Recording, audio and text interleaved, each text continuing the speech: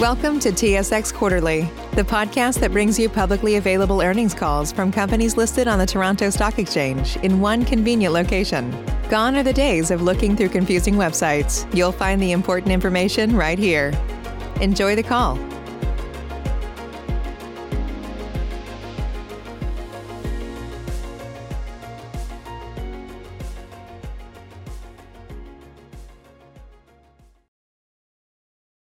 Good morning, ladies and gentlemen.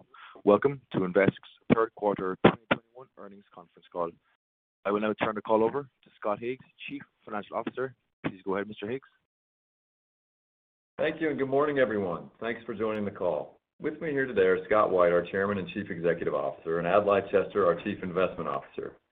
I will first hand things over to Scott to provide a brief industry update and walk through some of our highlights from the quarter. I will then discuss our third quarter financial results, and Adlai will close things out with some additional details on disposition activity and other portfolio management efforts to date in 2021 before opening the line for questions. The third quarter 2021 earnings release, financial statements, and MD&A are available on our website, and a replay of this call will be available from 12:45 p.m. Eastern Time today until 11:59 p.m. Eastern Time on November 18th.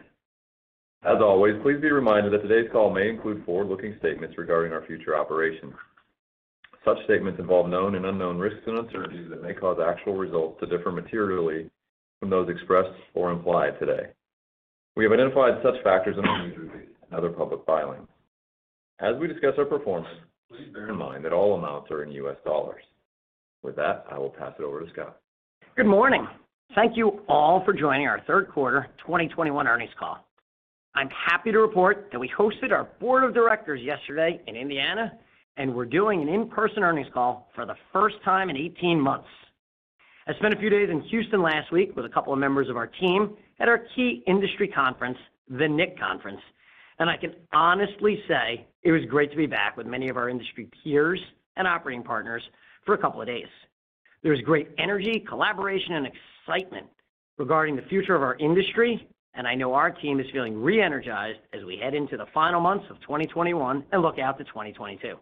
Our team's been very busy over the last 90 days with our active portfolio management initiatives. We kicked off the quarter by completing the previously announced sale of 4 seniors housing assets back to our former tenant, Inspirit Senior Living, on July 1st. As a reminder, this sale resulted in approximately $15 million of net cash proceeds, which were used to continue delevering our balance sheet. I will touch on the specifics of the transaction a bit later in the call. In early October, we sold 5 small, non-core assisted living communities in Pennsylvania that were previously managed by Sabre Healthcare, subject to a long-term triple net master lease. The assets struggled historically from a financial perspective and were a drag on the portfolio lease coverage ratios that also include 2 skilled nursing facilities. The sale of these 5 properties netted approximately $2.7 million in proceeds that were used to delever. As part of the sale, Invesque reduced the rent by approximately $215,000 annually to account for the 5 sold assets. Sabre continues to operate the 2 skilled nursing facilities, which are subject to a triple net master lease with enhanced coverage, thus strengthening our portfolio and relationship with Sabre for the long term. We look forward to continuing to partner with them on this portfolio. In late October, we sold a property in Richmond, Virginia, netting Invesque $3.4 million in cash proceeds. Upon careful assessment, we decided, in tandem with Commonwealth, to strategically close the property at the end of 2020 and move the property to our held-for-sale bucket earlier this year. While the property is in an excellent location in downtown Richmond, our market assessment with Commonwealth's assistance led us to conclude the property is best positioned for an alternative use. Proceeds from this sale were also used to further delever our balance sheet. Before I turn the call over to Scott to discuss our financials, I'll provide a quick update on COVID-19 and its continued impact on our industry. We continue to see minimal COVID-19 positive cases within our portfolio, as most residents and a good majority of associates have received the COVID-19 vaccine.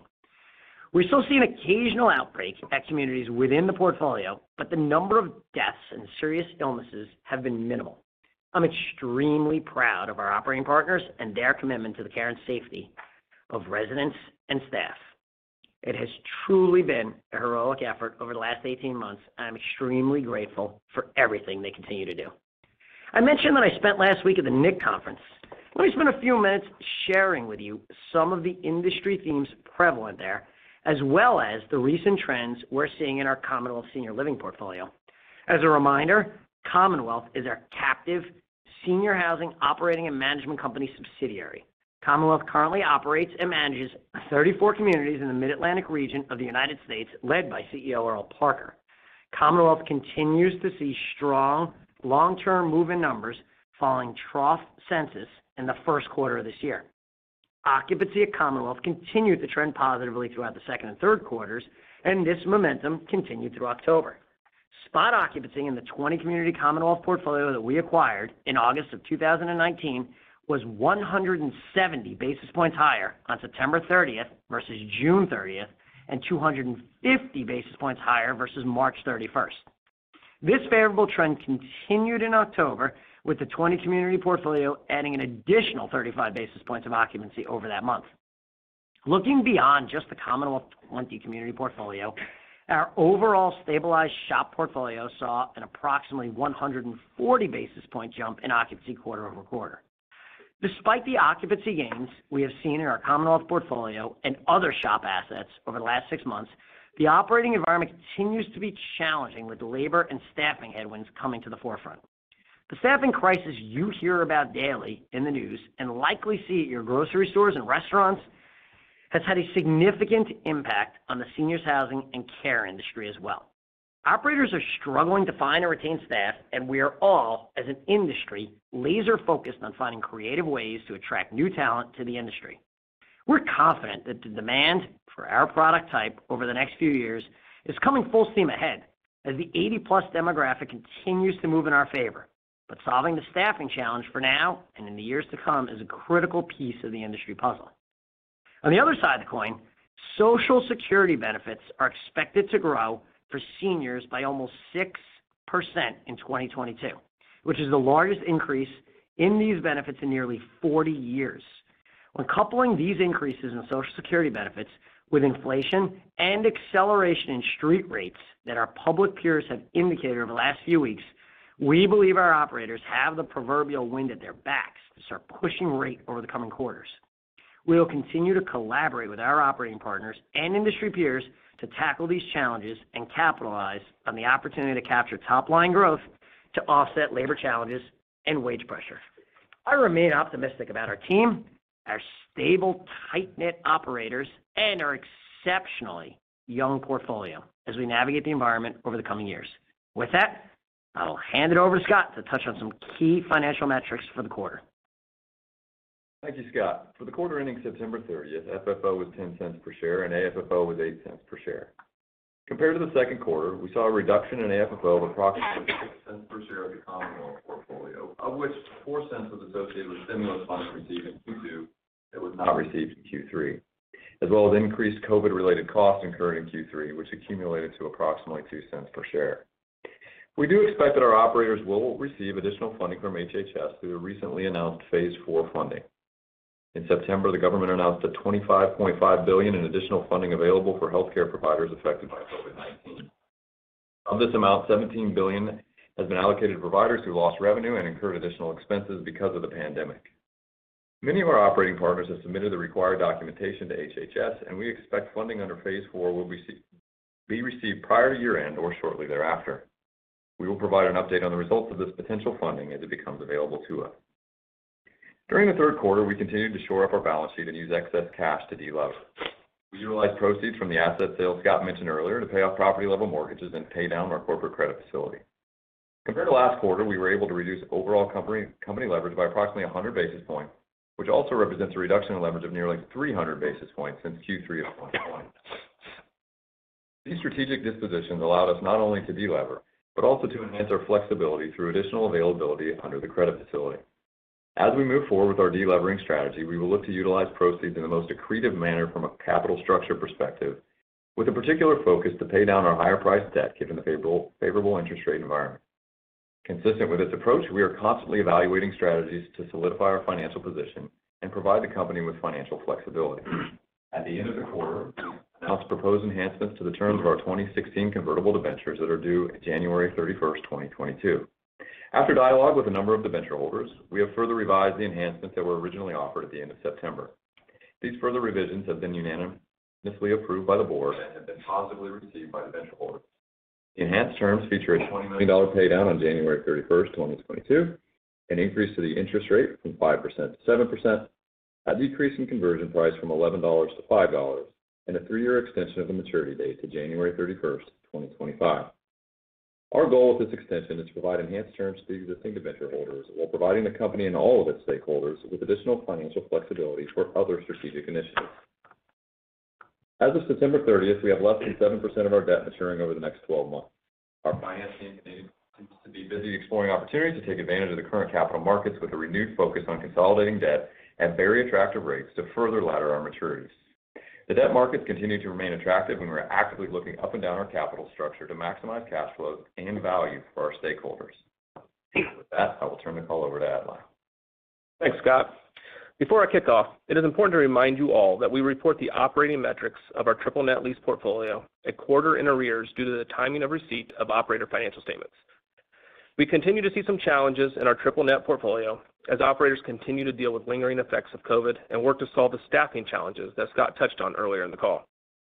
On a trailing 12-month basis for the period ended June 30th, our stabilized portfolio EBITDAR and EBITDARM coverage ratios were 1.0 times and 1.3 times respectively. As of June 30th, our trailing 12-month occupancy for the stabilized triple net assets and stabilized SHOP portfolio was 74% and 78% respectively, while our medical office portfolio stabilized occupancy declined slightly to 82%. As Scott noted at the top of the call, we closed on several dispositions during the third quarter. This activity is in line with our continued efforts to streamline the portfolio and focus on the assets and operators that are long-term strategic holds for Invesque. We are focused on continuing to work with a group of operators and partners that we believe are some of the best in the business and will look to grow with them in 2022 and beyond. We closed on the sale of 4 senior housing communities to our former tenant, Inspirit Senior Living, on July 1st. The transaction was a win-win for all sides as we achieved strong pricing for the properties, and Inspirit was able to accelerate their go-forward strategy to own more of their own real estate. The transaction resulted in over $15 million of net cash proceeds to Invesque. We used the net proceeds to delever our balance sheet, and with the closing of the sale, we closed out our relationship with Inspirit. We hold Inspirit in high regard, and we wish them all the best in the future. In addition to the sale of the communities to Inspirit and the other non-core dispositions over the last few months, in October, we transitioned operations of 2 senior housing communities in New York to an affiliate of Hearth Management. Hearth has been and continues to be one of our preferred operators in New York, and the transition is in line with our portfolio management initiative to assure we have the right partner in each of our assets. We are excited to expand our relationship with Hearth and grow their strategic footprint in the region. These 2 properties were previously operated by Premier Senior Living and were subject to a long-term triple net lease. With the transition, the 2 properties were moved to Invesque's SHOP portfolio, and Hearth entered into an interim consulting agreement that will convert to a management agreement once regulatory approvals are received. Once regulatory approvals are received, Invesque will no longer have any partnership with Premier. We appreciate Premier's cooperation throughout the process to minimize any disruptions to the residents and wish them continued success with their go-forward operations in the senior housing space. We continue to focus on portfolio management and streamlining our partnerships to ensure we have the right operator in place for each of our owned assets. Through our active portfolio management initiatives over the last 2 years, we have assembled one of the youngest portfolios in the public healthcare real estate space today, with an average age of slightly over 10 years. This is an important achievement to highlight given the older age of the assets of some of our peers. Scott noted earlier, the industry and the economy as a whole are struggling with labor inflation. Having older assets that require maintenance will cause a larger cost burden to these older assets. Fresh and competitive ones will provide a much better solution. With new construction at a 5-year low, pressure on labor and supply chain issues driving up costs is much harder for new projects to get off the ground and hit budgets. Having a young portfolio with occupancy upside provides a unique competitive advantage over some of our public peers and should position our operators to see outsized NOI growth over the coming years. Our strategic repositioning has also shifted the balance of our portfolio to be predominantly private pay, with nearly 60% of our pro forma NOI coming from senior housing versus over 75% of our NOI coming from skilled nursing at the time of our IPO 5 years ago. Shifting to a majority private pay portfolio has been a long-term goal for our team, and I'm proud of where we stand today, with skilled nursing today representing slightly over 35% of our pro forma NOI. In addition, we have strengthened our credit profile and stability of our cash flows with 12 years of average lease duration in the triple net lease portfolio today. I'll now comment briefly on transaction activity in the senior housing and skilled nursing space. In spite of the challenges the COVID-19 pandemic has presented to both asset classes, transaction activity continues to heat up in the healthcare real estate space. Several companies have announced intentions to or have deployed in excess of $5 billion in investment capital, with a particular focus on the senior housing sector. The transactions that have closed have featured cap rates that are well below historic norms for the industry, and many have featured attractive per unit prices, which we estimate to average around $200,000 per unit. These valuations compel us to continue to diligently manage our portfolio and capitalize on strategic dispositions at very favorable pricing for assets we view as non-core. In the coming months, you can expect to see additional transactions to further push us towards senior housing.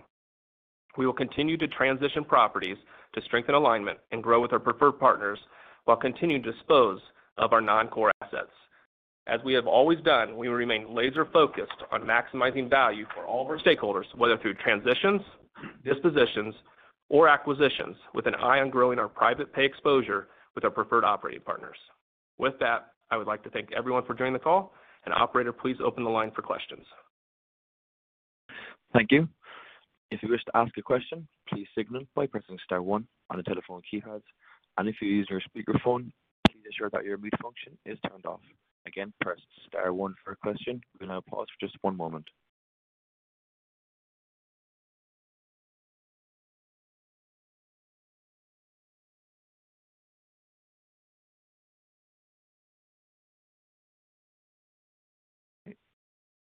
First question comes from Joanne Chen from BMO Capital Markets. Please go ahead. Hey, good morning, guys. Good morning.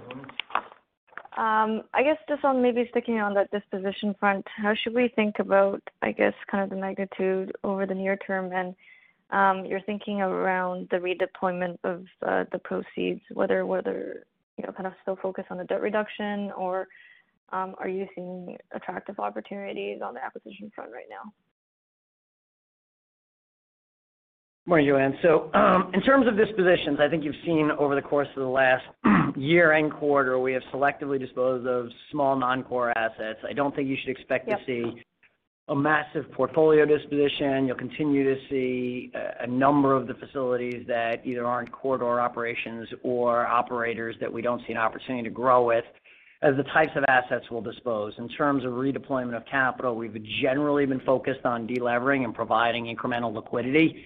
There are opportunities in the market. We're being very disciplined and selective in terms of redeployment of that capital. For the right opportunities, we will deploy that capital. But right now, it's really focusing on delevering, as we mentioned a few times, and on preserving liquidity. Got it. Okay, that's good to hear. And I guess just with current things, kind of environment improving with COVID, have you noticed a continuous improvement subsequent to quarter end?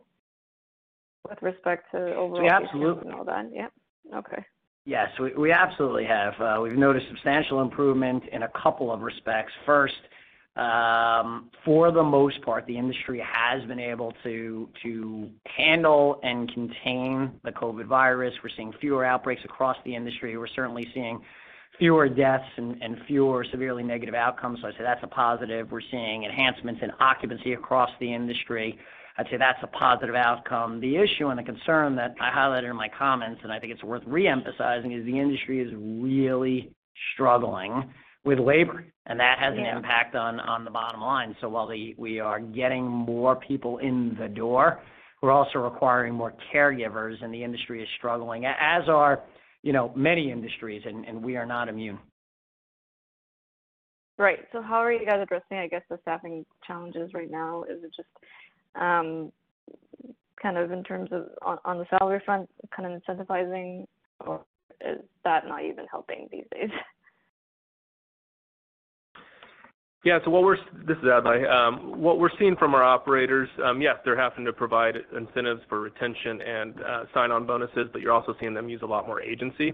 And what that's doing is occupancy is, in fact, increasing It's NOI is not necessarily growing at the same pace as the occupancy. So it is a struggle. I think, we're pretty confident with our operators. In fact, we were just having conversations with several of them over the last couple of days, and they're optimistic. Once again, they're worried about it, but they're optimistic with their plan, and they think they're going to be able to overcome it over the next 12 to 24 months. Okay, got it. That's helpful. Okay, that's it for me. I will turn it back. Thanks, guys. Thanks so much, Joanne. Our next question comes from Tal Woolley from National Bank Financial. Please go ahead. Hi, good morning, everyone. Morning, Tal. You'd mentioned earlier in your comments about, holding a young portfolio with occupancy upside. I guess, one of the questions I'm interested in, hearing your thoughts on is how long do you see it taking to sort of get to what you would consider a stabilized number, given some of the labor constraints and everything else going on in the market? Do you have a sense of, or how are you planning for that? Yeah, so thanks, Tal. It's Scott here. And I don't know if I can answer the question specifically as it relates to a stabilized number. I think what some people are grappling with and the industry is reflecting on is when do you return to sort of pre-COVID world, whether it's occupancy, whether it's margin, whether it's overall costs of operating and maintaining the buildings. And I think it's hard to answer. I'm going to not be cagey, but I'm going to give you a non-answer because it's just really difficult to project. It's not going to happen very quickly. I mean, I do think that's important for all of our constituents and stakeholders to understand is that, yes, COVID cases are down substantially in the buildings. I can't emphasize that enough. And yes, occupancy is growing considerably, as I gave you some of those numbers. So those are all positive trends. But with that, I think we're going to be grappling with this labor issue for quite some time now. Some people have gone on record as saying they expect 2023 to be the year that will return to pre-COVID levels. I don't want to go on the record as reflecting on a certain time. I think what I will say is that it's not going to be quick. It's not going to be this year. It's not going to be early in the new year. I do see a lot of positive momentum on occupancy. I do see a lot of, Adlai just commented on the labor issue, and it's a big issue. And by the way, it's not unique to our industry. It's a big issue across many industries. I'm not an economist. I don't pretend to be an economist. I do have a belief that the labor issues are going to work their way through the system in the not too distant future. I think in the next 12 to 18 months, you're going to have a natural pendulum swing in the economy, which is going to take the labor issues the other way. Will it be solved? No. Remember, our industry has grappled with labor issues as long as I've been in the industry. I don't remember any time over the last decade where people are like, yeah, we have more employees than we know what to do with. That's never been an issue in our industry. So you take an industry that has already struggled with labor, and then you smack it with what I think is a once-in-a-generation sort of coming out of COVID. No one has the appropriate labor they need across industries, and it's been challenging. So I think it's going to take some time to work our way through that. But we are seeing positive signs. I think it's important to note that things are heading in the right direction. We reported much better occupancy numbers. We're seeing that month over month across the portfolio, but it's going to take time. Okay. And can you just remind me, in most of the companies we follow here in Canada, a lot of the staff, a very high proportion of the staff is unionized. And so, your only real labor exposure is on, particularly when you're running under capacity, the labor inflation's not maybe as big a deal because you've got the visibility of the contracts. Can you remind me, what sort of your unionized exposure is and what sort of visibility you have on labor costs right now? Hey, Tal, this is Brian Hickman. Especially within our private pay seniors housing portfolio, the portion of unionized staffing is basically zero. In fact, that tends to be the case for, I'd say, almost all seniors housing. The limited exceptions are in skilled nursing, and especially those located in sort of urban centers. So more specifically, we do see some union exposure within our Symphony portfolio, but the proportion of unionized staff is plus or minus 50% at most.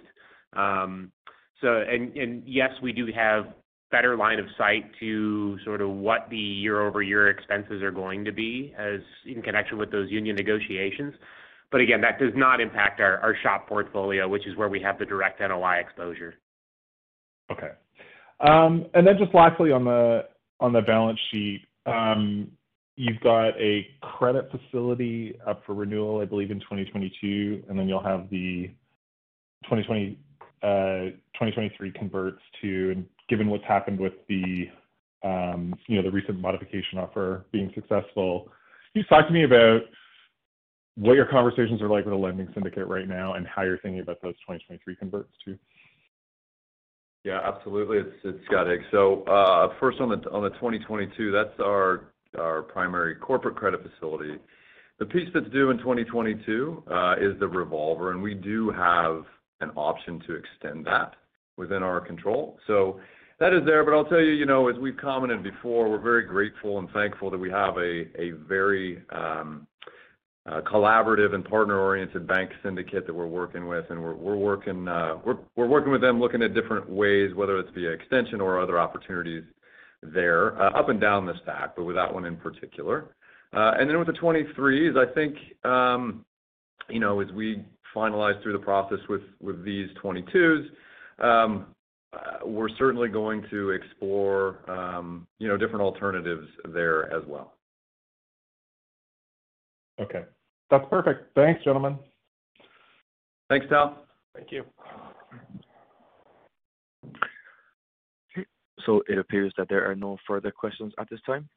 Therefore, this concludes today's call. Thank you for your participation. You may now disconnect.